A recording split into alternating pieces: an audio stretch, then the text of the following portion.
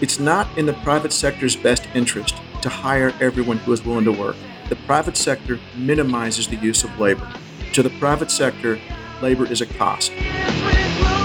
The climate change, I'm sorry, Dianne Feinstein, but we can't make it change its schedule. We can't negotiate with it. It's got its own timetable, and it's going to happen. We can't have the world we want with the social values we want without the economy fixed. And boy, if that hasn't become clear, then I don't know what people have been paying attention to.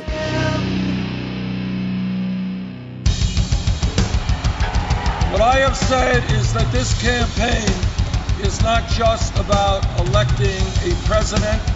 It is about making a political revolution. MMT. Taking money from our children and borrowing from China. People are dying. Is the program so critical it's worth borrowing money from China to pay for it? And if not, I'll get rid of it. Stop lying!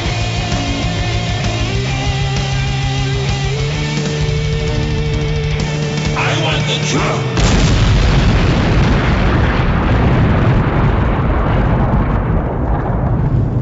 Now let's see if we can avoid the apocalypse altogether. Here's another episode of Macro and Cheese with your host, Steve Grumbine.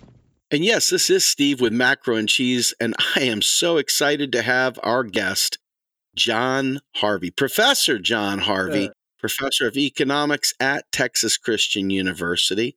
John has been on the Real Progressive Show with us before and recently spoke in Berkeley. It was a wonderful opportunity to hear John lay out a grand plan for what a polite and quality-based economic system looks like. John, welcome to the show, sir. Thank you very much. So, John, you have been doing this thing called the Cowboy Economist lately, and I got to tell you, it is a raving success. Everyone loves listening to the Cowboy Economist. How did that come to be? Well, okay, I'll back up to high school. We had a talent show, and I did stand-up comedy. And I enjoyed it so much that they had to open the curtains behind me to make me leave so that the next act could come out. So, for the most part, I've kind of gotten that performing part of me out in front of the classroom. But now that we have the technology that you can, make good quality videos in your own home, I thought, well, I write the Forbes stuff, but I feel like maybe I'm kind of funny. So I thought, well, I've got to take advantage of this. I got some money from the dean and bought some nice video equipment, but I don't know why I put the hat on. That was really a last minute thing. I bought this hat years ago at Billy Bob's here in Fort Worth and have hardly ever worn it.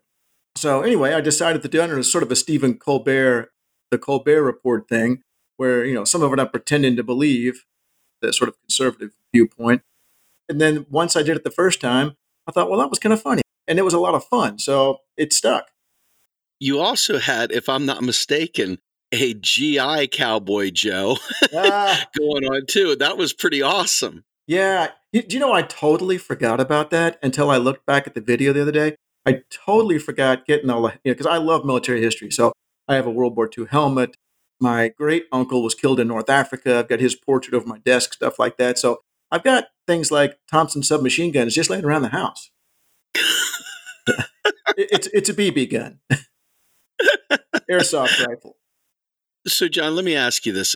As an economist in this era, it's got to be pretty interesting seeing all the changes that are coming around, especially in pop culture. We've got Stephanie Kelton up there supporting Bernie Sanders, and we have this incredible new vision, if you will, of a Green New Deal, and lots of people dreaming a better dream suddenly.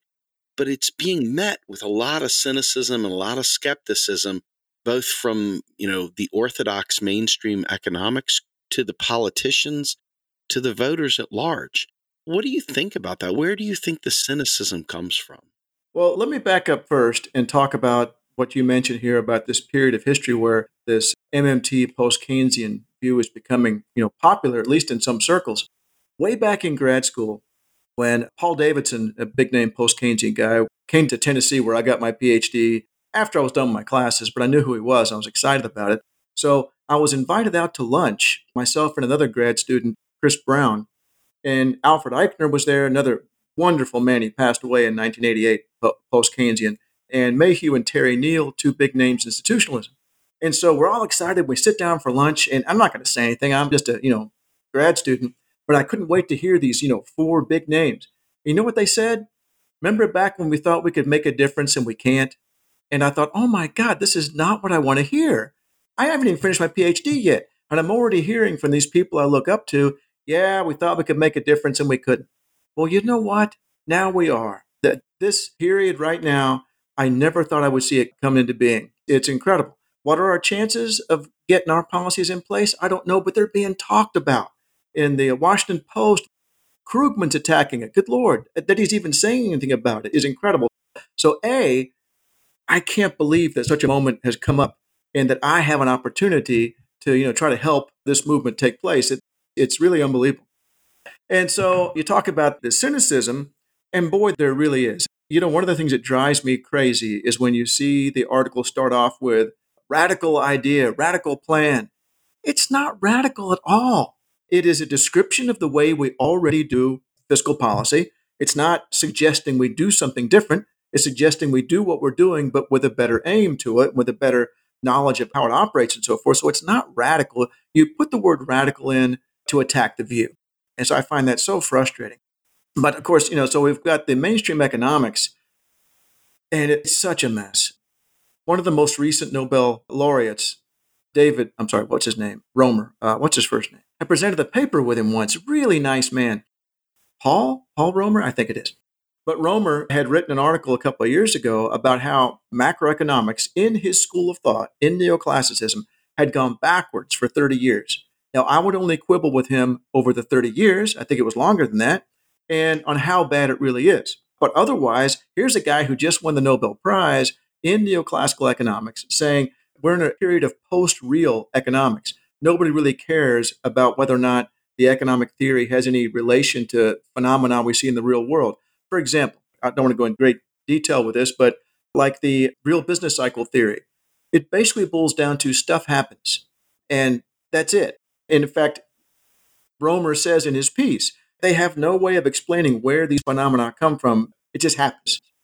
And he blames, and I do too, a big part of this on Friedman years ago, pushing the idea of this positivism in economics and the idea that it doesn't matter how unrealistic your assumptions are.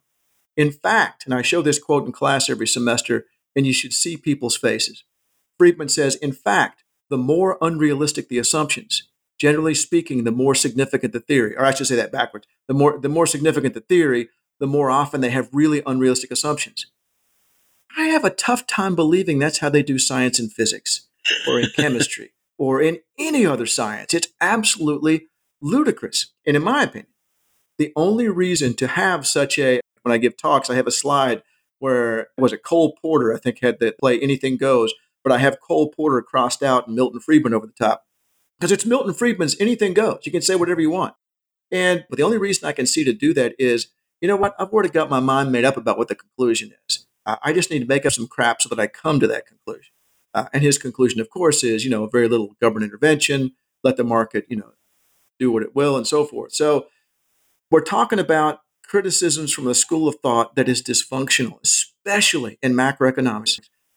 We have neoclassical microeconomists in my department right now who would say, oh yeah, my macro classes were a waste of time. We couldn't understand what are we talking about. This is so devoid of any institutional relevance to the real world. There was a study back in 1990, it was published in 1990, where they asked graduate students at MIT, Harvard, and so forth, and they asked them to rank these 7 items in terms of how important they were to being a successful economist, and knowledge of the actual economy came in number 7 out of 7. And they're right. They're absolutely right. And things haven't improved. So talk about the cynicism and the criticism from the economics discipline. My God, it is so frustrating, because who in the general public would believe that economics is done so poorly? Oh, let me add one more thing about that. Generally speaking, mainstream macro models leave out the financial sector entirely. And I can give you quote after quote from Nobel laureates, from very famous neoclassical economists saying, we kind of usually don't bother with stuff like that. And I have a number of sort of high-level methodological reasons of why they do that. But the bottom line is you ain't predicting a financial crisis when your model doesn't include a financial sector. So that's how I view the criticism from the mainstream. Of course, it's very difficult to then communicate to the general public. You shouldn't listen to Larry Summers. You shouldn't listen to Kenneth Rogoff. You shouldn't listen to Krugman because they're crazy. Well, if I'm in the general public, I'm not going to believe me either. So that's always very frustrating. We've done what we can in sort of counterattacking. But then from the general public, of course, and especially the part of MMT about the U.S. can't default, that's not what you've heard all your life. And I always go back to the last paragraph in the preface to Keynes's General Theory, where he says, you know what? What I'm saying in this book really isn't all that complicated, and it ought to be obvious. The problem is that, I'm trying to replace ideas you already have in your head. And it's the old ideas that are the problem, not the new ideas. If we started from scratch, if we started the first econ classes people took back in high school or whatever, and explained, an MMT post-Keynesian perspective, everyone would be like, oh yeah, of course, no problem whatsoever. The problem is we've spent years building up these simplistic visions with analogies that are inaccurate. For example, that the U.S. government can't spend in excess of revenue indefinitely, because I picked out in one of my talks I did one time, any one of Obama's State of the Union addresses where he says at some point, and just like a family can't go on spending forever, neither can we. Well, yes, we can. So I understand why the general public is reluctant. And we need different tactics. Different people use different tactics. I know some of my MMT friends are more like assassins. They go out there and attack people. I view myself as a diplomat. I want to get you on my side. And I guess it's a judo thing. I want you to not realize the conclusion you just came to. And you're like, oh my God, but I guess that makes sense. Oh my God. So I like to build up slowly. And that's what I do when I talk about it, because I can't blame the general public for not understanding this. My own wife listened to me give this talk, about the debt and the deficit at least 3 times before she finally said to me, you know what, now I get it. But it took several times because you're challenging so many conventional wisdoms. So in a nutshell, that was hardly a nutshell. I'm a college professor, so that's why I'm able to make a simple question into a 9-minute soliloquy. But the cynicism, the criticism is coming, A, from the mainstream economics discipline, and that's very hard for us to fight off, and B, from people who have been taught differently for years and years and years. It makes sense that you say that, because I look back and, I'm not a doctor. I wish I was. It is something that I really wish I was able to complete. But, even through both master's degrees, we got an incredible amount of economics lessons throughout there. And yes, we learned the neoclassical orthodox, banks lend the federal government money and the government's going to be broke. And we learned all these things. And really, it was very supply side, Reagan-esque monetarism. You had the Milton Friedman side, the Hayeks. And for me, ultimately, it took so much to dismantle that, get away from gold standard thinking, and understand this is not a ideological stance. The fact is, Richard Nixon took us off the gold standard. We literally live in a sovereign, free-floating, non-convertible fiat currency regime. Right. What does that mean to us? And that right there for me, because I am willing to take the long dive, was enough to keep me coming back and learning more. But the average person, that was just word salad that I just threw out there. That means absolutely nothing to them. Right. And how do we take the very, very important nuggets of gold, so to speak, and lay this out for them in such a way that it connects? And, you said something that I think is really important. Obviously, I wouldn't call myself an assassin, but I did liken myself to the guy that would go out there in the middle of the night on the lake and drop dynamite into the lake and bring the fish to the top. And the reason for that was my own personal journey through this, because I realized this is such an earth-shaking change, such a shift in understanding. And yet at the same time, it's like watching paint dry. It's like watching grass grow. If this ain't your thing, it ain't your thing. So how do you make somebody who doesn't really get economics, Yeah. doesn't really even care about economics, to suddenly say, oh my goodness, this is the most important thing in the world. And so for me, I took that approach because I was talking to huge amounts of activists that had never even given 5 seconds thought to what I was talking about. But I'm coming around to your side here, John. I'm seeing more and more that now that we've gotten through this large first wave, probably 20th wave, millionth wave of penetrating through these lines of defense, that we're finally seeing cracks in the armor. And there is an opportunity there for dialogue with people that are genuinely starting to be open to the idea that, hey, whether it be climate change, we only got, 11 years. We better do something quick. These are some real gotchas that make people stop and think. Yeah, I think that's right. And I think that my own personal strategy when I'm trying to explain all this to people is to hook their interest at the level of college debt, or as you say, climate change. Or what I especially use is, started thinking about it this way several years ago. It's not in the private sector's best interest to hire everyone who is willing to work. The private sector minimizes the use of labor. To the private sector, labor is a cost. So there's absolutely no reason to ever expect the private sector, except by coincidence, to hire everyone who's willing to work.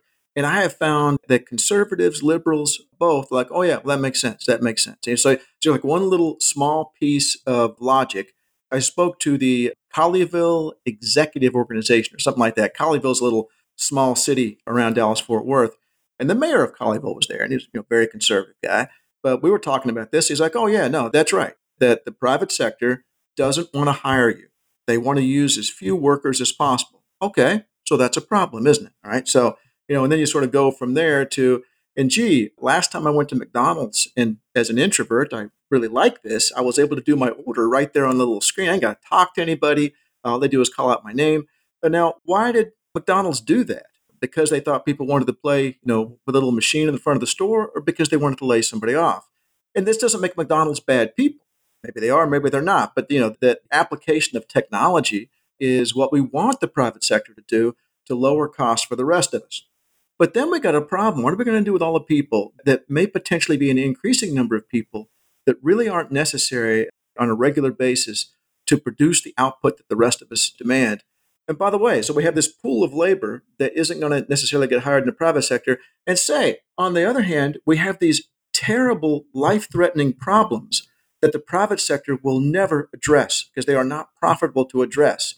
So voila, why not take the people who are laid off at McDonald's, for example, to give it sort of a concrete example, or the self-checkout lines at Walmart or whatever, take those people and have them work on cleaning up the environment, whatever we want to do with the Green New Deal. Because not only do we need the jobs, but we have things out there, we have tasks that are not profitable, but desperately need to be done. And then, well, what about the police department? Oh yeah, that's right. I guess that is good that we have the police department that is run by the government, because that way the poor also get police protection. Maybe not as much as we'd like, but nevertheless, if police protection were private, then only the rich would have police protection and fire protection. So I have found it not that hard, and of course, most of my audiences here in Texas are going to be fairly conservative, but to use, specific examples like that to say, oh yeah, and you can't convince everyone of everything in one talk. You've got to plant ideas. As you were saying a moment ago, as you work through these things yourself, you have to do that. You have to churn through. And so I just kind of want to plant a couple of things. And I do go through when I do my usual talk about the debt and the deficit and about how the public sector's debt is your surplus and so on. But if they don't take that away with them after the first talk, I'm not terribly disappointed. I want them to start thinking that the private sector can't solve the problem and we need the government. They've got to make that shift first. And the climate change, I'm sorry, Dianne Feinstein, but we can't make it change its schedule. We can't negotiate with it. It's got its own timetable, and it's going to happen. And by the way, Steve, I hate to tell you this, but I saw some German scientist the other day said, no, it's not 11 years, it's 18 months. So it's scary. It's terrifying. Horrifying.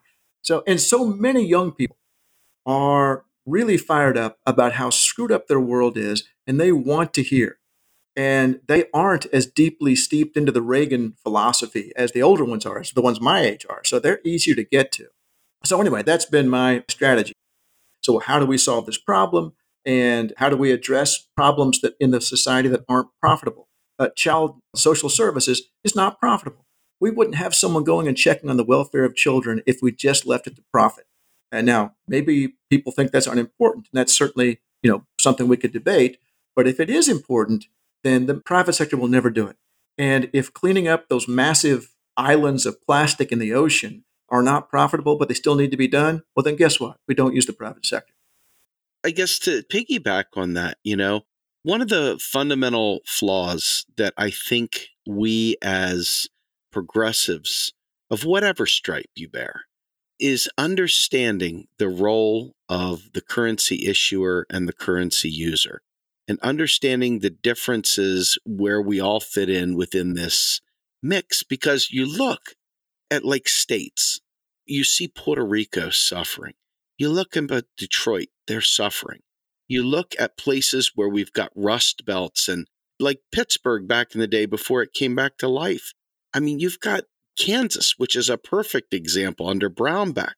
You've got all these places where you've got this state-based race to the bottom because the states themselves are currency users. Right. And they're heavily dependent on tax receipts and bonds and other things that will fund their operations.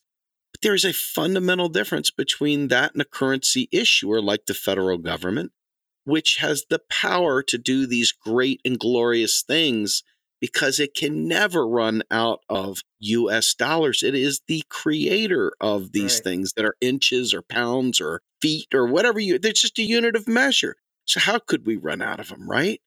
How do we get that relationship boiled down in such a way that people can appreciate why the federal government needs to step in to those very issues you laid out there? Well, it's funny you should mention the currency issue or currency user. After my talk in Berkeley, somebody suggested to me that I should have framed it that way. And people use two things, I guess. One, the person who's sort of giving the lesson, they're going to use different approaches. And furthermore, people who are listening, some things are going to work better for them, other things work better for somebody else.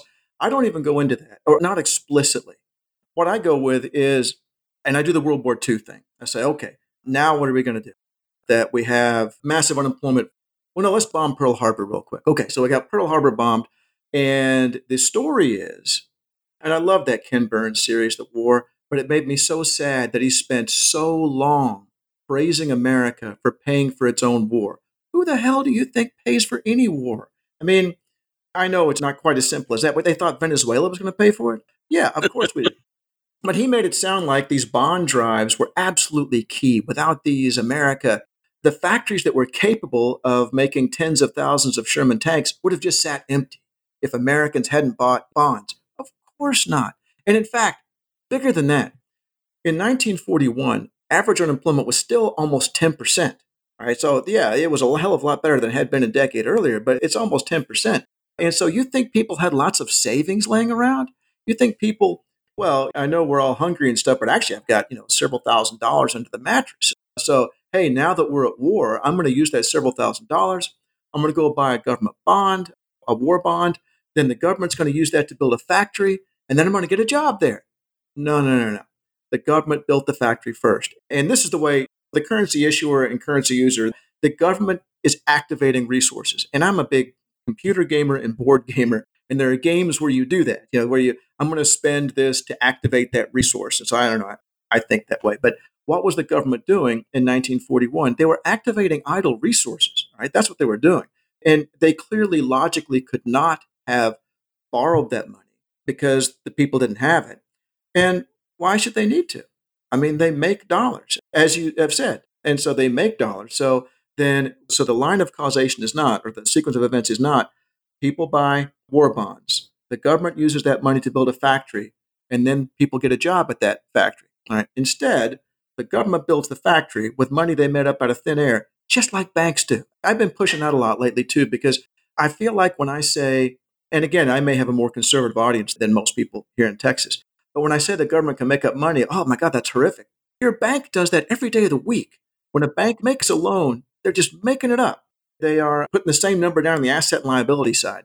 So the government does nothing different than what we already think is okay in the private sector. So anyway, the government makes up some money, they build the factory, you get the job, and then you buy the war bond. And the reason you buy the war bond is because the government needs you not to spend that money right now because all our resources are being used to build tanks and planes, and we haven't got a lot of cars or radios or gasoline.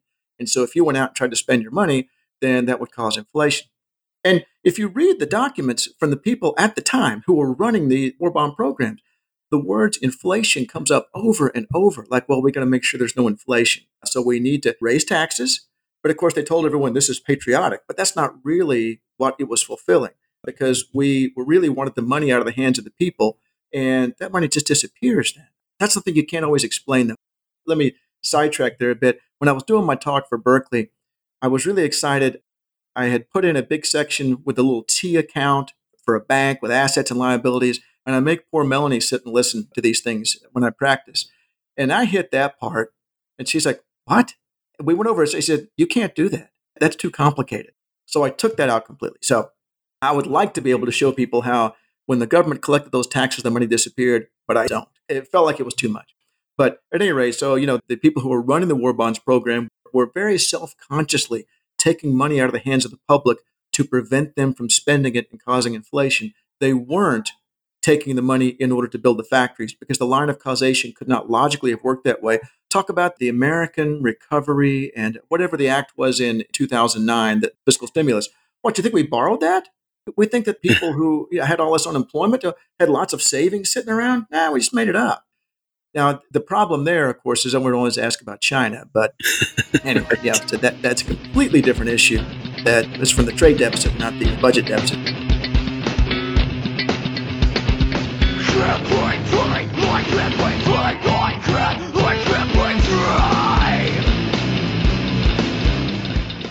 You are listening to Macro and Cheese, a podcast brought to you by Real Progressives, a nonprofit organization dedicated to teaching the masses about MMT, or modern monetary theory.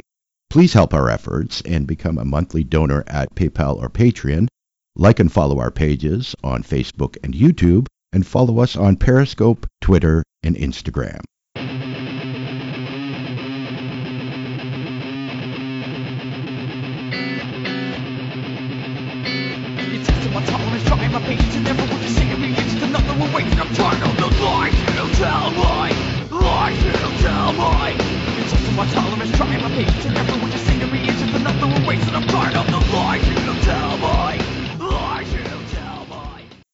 Can I touch on your point that you were making there about World War II before we go any further? This, to me, is probably one of the most exciting light bulb moments in this journey.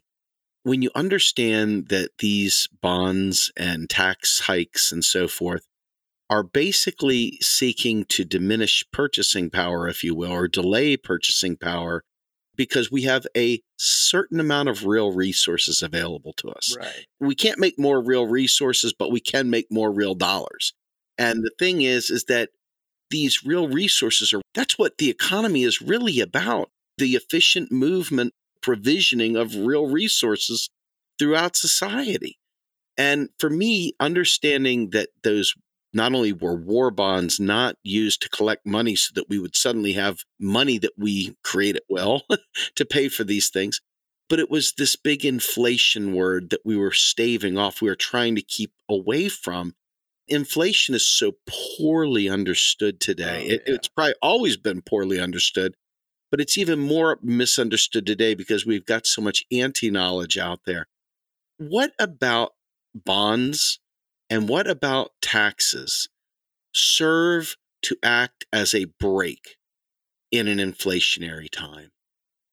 Yeah, well, I mean, if you go back to World War II, not only, and I thought this but never said it just now, the government wasn't simply activating idle resources. They were also taking resources from the private sector. They were taking steel that would have been used to build a Ford and instead using it to build a Sherman, and so they were actually taking resources away from the private sector. So at the same time that people had more and better jobs than they'd had in many, many years, they also had fewer things to buy because not only did the government activate the resources that were idle, they also then took some from the private sector. So in a sense, while certainly people had enough food and shelter, the prices of consumer goods went way up, right? So how do you prevent that from just going through the roof? How do you prevent the people who are used to being able to buy gas whenever they felt like it, and they've got plenty of money in their pocket, so they're not worried about paying more for the gas? How do you prevent them from going out and bidding up the price of what little gas is out there and potentially especially hurting those at the lower levels of incomes? Not everyone's making the same amount of money. You bid up the price of gas, who's going to get hurt? Always just going to be the poor people. Price of food goes up, poor people. So how do you prevent that from happening? Well, I take the money out of your hands. And so I can tax it away, which destroys money. And the really good thing about the bonds was not only did it take the money out of your hands so that you're not trying to spend it on gas that isn't out there anyway, and certainly there were wage and price controls, but it was also the black market. So you're still going to have a movement in prices, even if we have the wage and price controls. But with the bonds, they were going to get the money back later. And why that was so important was because they were really worried that after World War II, there would be a recession like there was after World War I. They thought that once the government shut down all the military spending and that, there'd be a deep decline. And they thought, well, this way, when the government shuts down all this activity at the end of World War II, hey, that's when the bonds will be coming mature and people will have cash and they will be making the transition from a military to a civilian economy so much more smooth as they had the money to go out there and demand the refrigerators and so forth. That is exactly it. I mean, you think about this for a minute, right? The idea here is currently folks always jump whenever we talk about fiscal space, whenever we talk about spending on the people, they always jump straight to this big hyperinflation word. It's either no inflation or hyperinflation, right? We don't have anywhere in between. And the fear that has been pumped into people about hyperinflation and inflation in general, really kind of is founded in nothing. We haven't been able to crack inflation in any meaningful way in an incredibly long time, to the detriment of debtors in society. I mean, I guess the idea here is that I want to be able to give our audience the opportunity to understand inflation as it pertains to fiscal spending, as it pertains to this unique opportunity that Democrats have, and really, quite frankly, progressives as a whole have, with advancing the platform of Bernie Sanders and Stephanie Kelton and the like. The fear of inflation is prevalent even within the progressive movement. You're absolutely right. And I guess part of it goes back to the 70s and the oil crises. But, okay, so I'm not a conspiracy theorist. I think that they're not clever enough to pull this stuff off. But I do think that the individual motives have sort of worked to create what a conspiracy could have just as easily created. Because what I'm saying is that trying to stop inflation has been a very anti-progressive thing. The Federal Reserve regularly tries to stop the economy from expanding. What the hell? I mean, why would it be a problem if the economy is at full employment and that people are demanding so much that prices are being bid up? Well, that's fantastic. And you have to think about which prices will be bid up. And let me back up here. A very basic post-Keynesian institutionalist concept of inflation is it is always and everywhere a redistribution. It is impossible for everyone to be hurt by inflation. In the same sense that the government's debt is the private sector's surplus, if you're spending more, somebody's getting more, right? So it can't possibly be a situation where everyone's worse off. And that's the way we've described it for years and years and years, that, everyone's being hurt. No, they're not. Somebody's getting better off. For example, in the OPEC oil embargo, who got better off? Well, the oil exporting countries got one hell of a lot better off. Now, did they also, quote unquote, suffer inflation? Because when the owners of the oil fields bought their Mercedes, they were more expensive. Yeah, I mean, that's right. But their incomes went up 3 times and the price of the Mercedes went up by 25%. They're a hell of a lot better off, right? So it's always a redistribution of income. Sometimes that redistribution, we would say, is fair. What if they discover that chicken cures cancer, right? Well, there's going to be a massive increase in the demand for chicken. And at first, there won't be enough, chickens out there for everybody. And this will bid up the price of chickens. Well, this will then cause people to, create more chicken farms and to perhaps do research into, well, if it's chickens, what about turkeys, and so forth. That's one of the times the market actually does something that works. And that is, it creates an incentive to produce more of whatever it is that's very popular with people. What's wrong with that kind of inflation?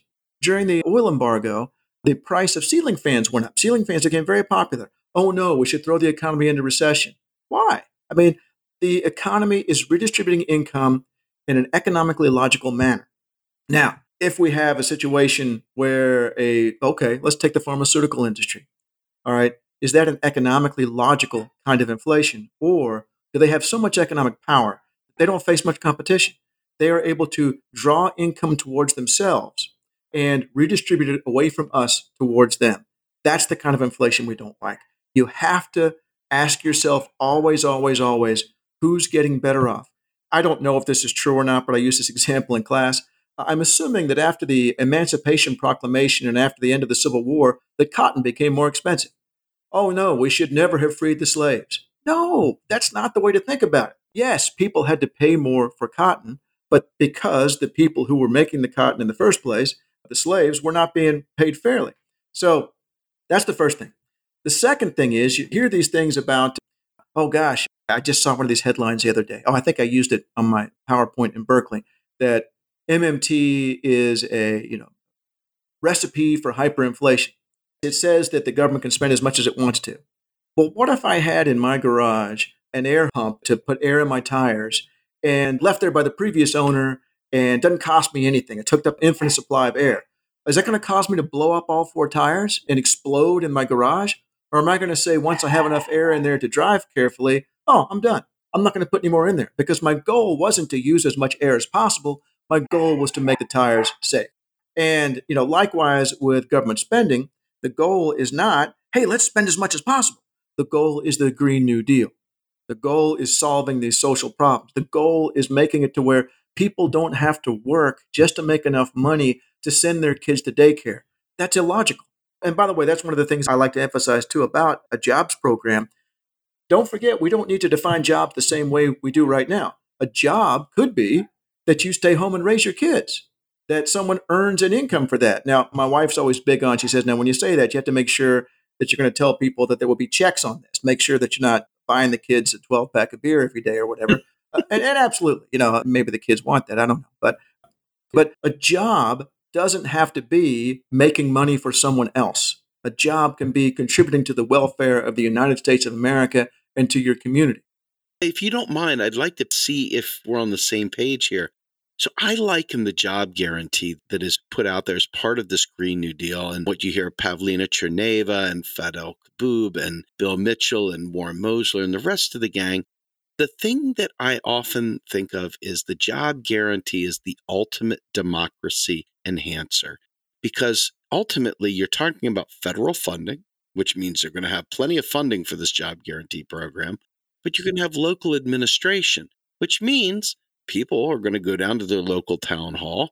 They're going to go to their local elections. They're going to participate because this is going to directly impact their lives and the community in which they live in. What better democracy enhancer than have the community be able to have a stake in the game as to what they compensate? And so I can really see this driving voter registration. I can see it really getting people that were previously on the sidelines or disinterested suddenly caring about what's going on.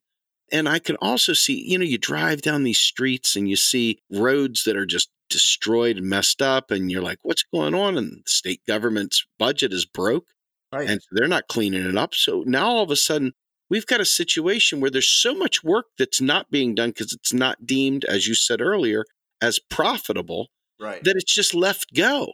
And in reality, we could have such a better existence if we tended to our own backyard and said, what do we need done? What do we want done? Right. And I just think the job guarantee program is a democracy enhancer. It's a superior automatic stabilizer, and it literally takes away the stress and the pain of the business cycle for regular Jane and Joe Q public. I just think it's a beautiful thing. Am I in the right ballpark there?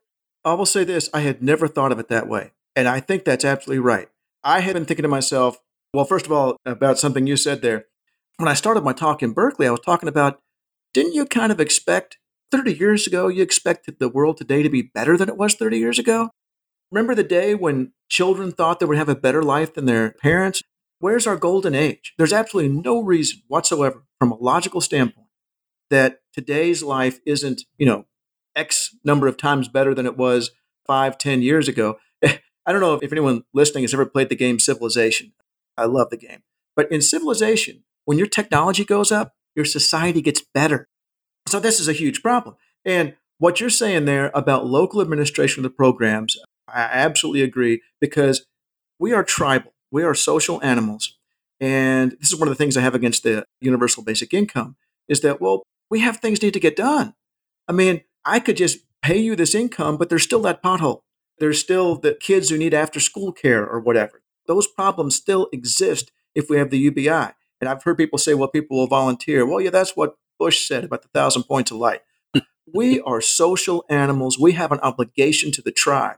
So, locally we decide what are our problems. And then what you're saying is that if at the local level is where we're deciding what are our problems, I want a voice in that because I know of some problems too. And I want to make sure that my priorities are reflected in the way the job guarantee is carried out. I think it's a very good point. I hadn't even thought about it.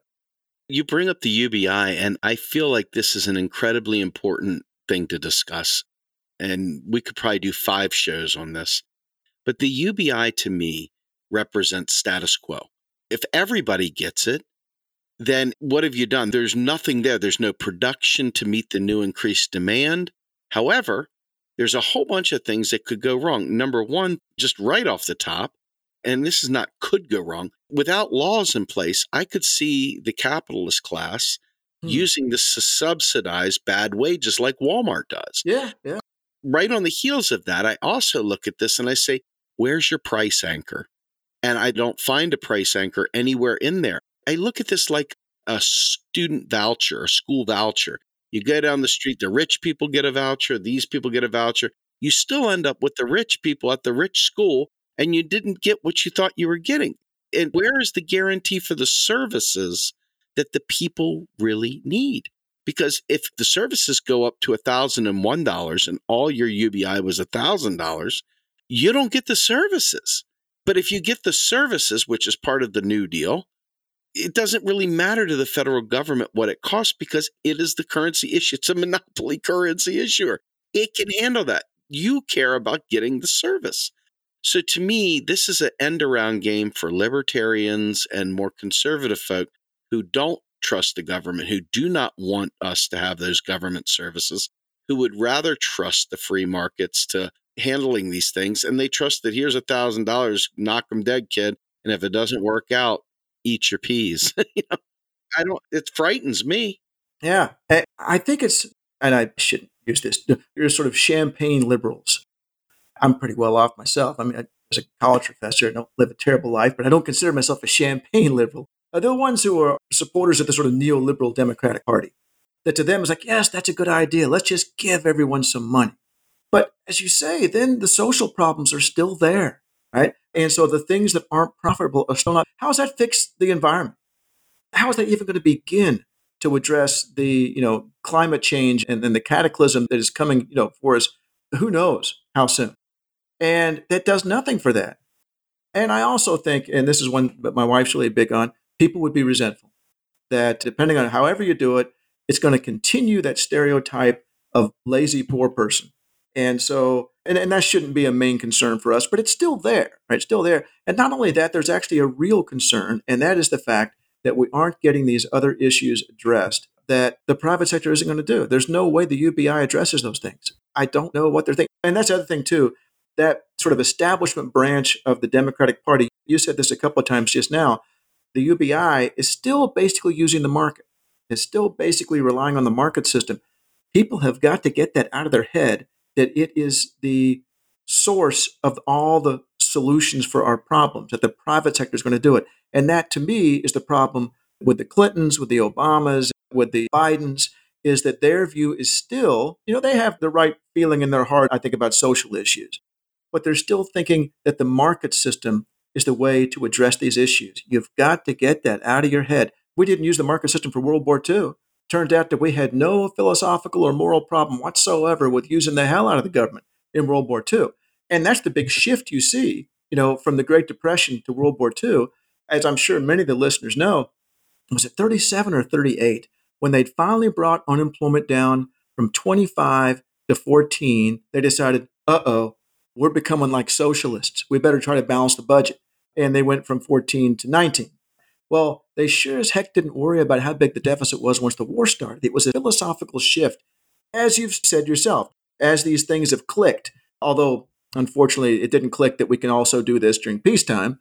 But it was a philosophical shift that, you know what, it's okay for the government to spend all this money. And, that's when you have that piece at the end of the war. Oh, that famous piece from the Fed about no longer needing taxes for revenue. Oh, yeah. Beardsley Rummel in 1946, tax for revenue are obsolete. Yes. Yeah. And so, if we can get the Democratic Party away from the idea that the market is the source of all our solutions, that would be a huge thing in and of itself. And that, to me, is the massive divide in our party and what, causes a key difference between the neoliberals and the Bernie Sanders for sure. And I guess Elizabeth Warren, although she's using a couple of neoclassical economists for advice. So I have a hard time because I know that she listens to Bob Hockett, who I have incredible respect for, but I also see the outcomes and they don't look like what I'm hoping for. So let me bring us into the stretch run here. Obviously, we're in a very important election cycle. And you and I offline were able to kind of compare notes. And obviously, we see something truly special in not just Bernie Sanders, but the economic team that backs his work. What, in your words, would you say is the key here for Democrats to embrace what they once were, which is a party for labor, a party with vision, a party of Franklin Delano Roosevelt, and a kind of party that really puts the people on its back? Is that not who Bernie Sanders is, or at least isn't that what the message is? Isn't that what Democrats should embrace? I think so.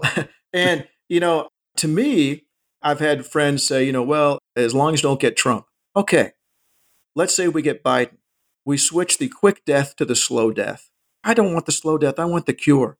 And so in my mind, first of all, what the candidates say and so forth during the campaign, kind of important, obviously, but I want to know who their advisors are, because those are the ones who are telling them how they should solve these problems. They don't know how the economy works. I'm sure they don't know, about many of the issues they're talking about.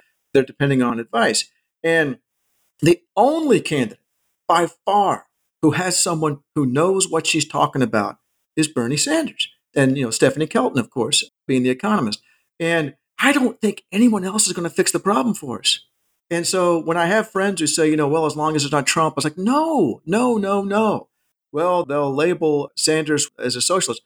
I don't care. I would rather take the chance with him as the Democratic candidate that he didn't end up getting elected because they successfully labeled him as a socialist, although honestly, that doesn't appear to be a bad word anymore. I would rather take that chance. I would rather go with Sanders. I don't believe this. I believe he would have an excellent chance, but maybe I'm fooling myself. But let's say Biden would have a better chance. So I would still rather have Sanders in there with a less chance of beating Trump than I would have Biden, because Biden's not going to solve the ultimate problem. We can't have the world we want with the social values we want without the economy fixed. And boy, if that hasn't become clear, then I don't know what people have been paying attention to.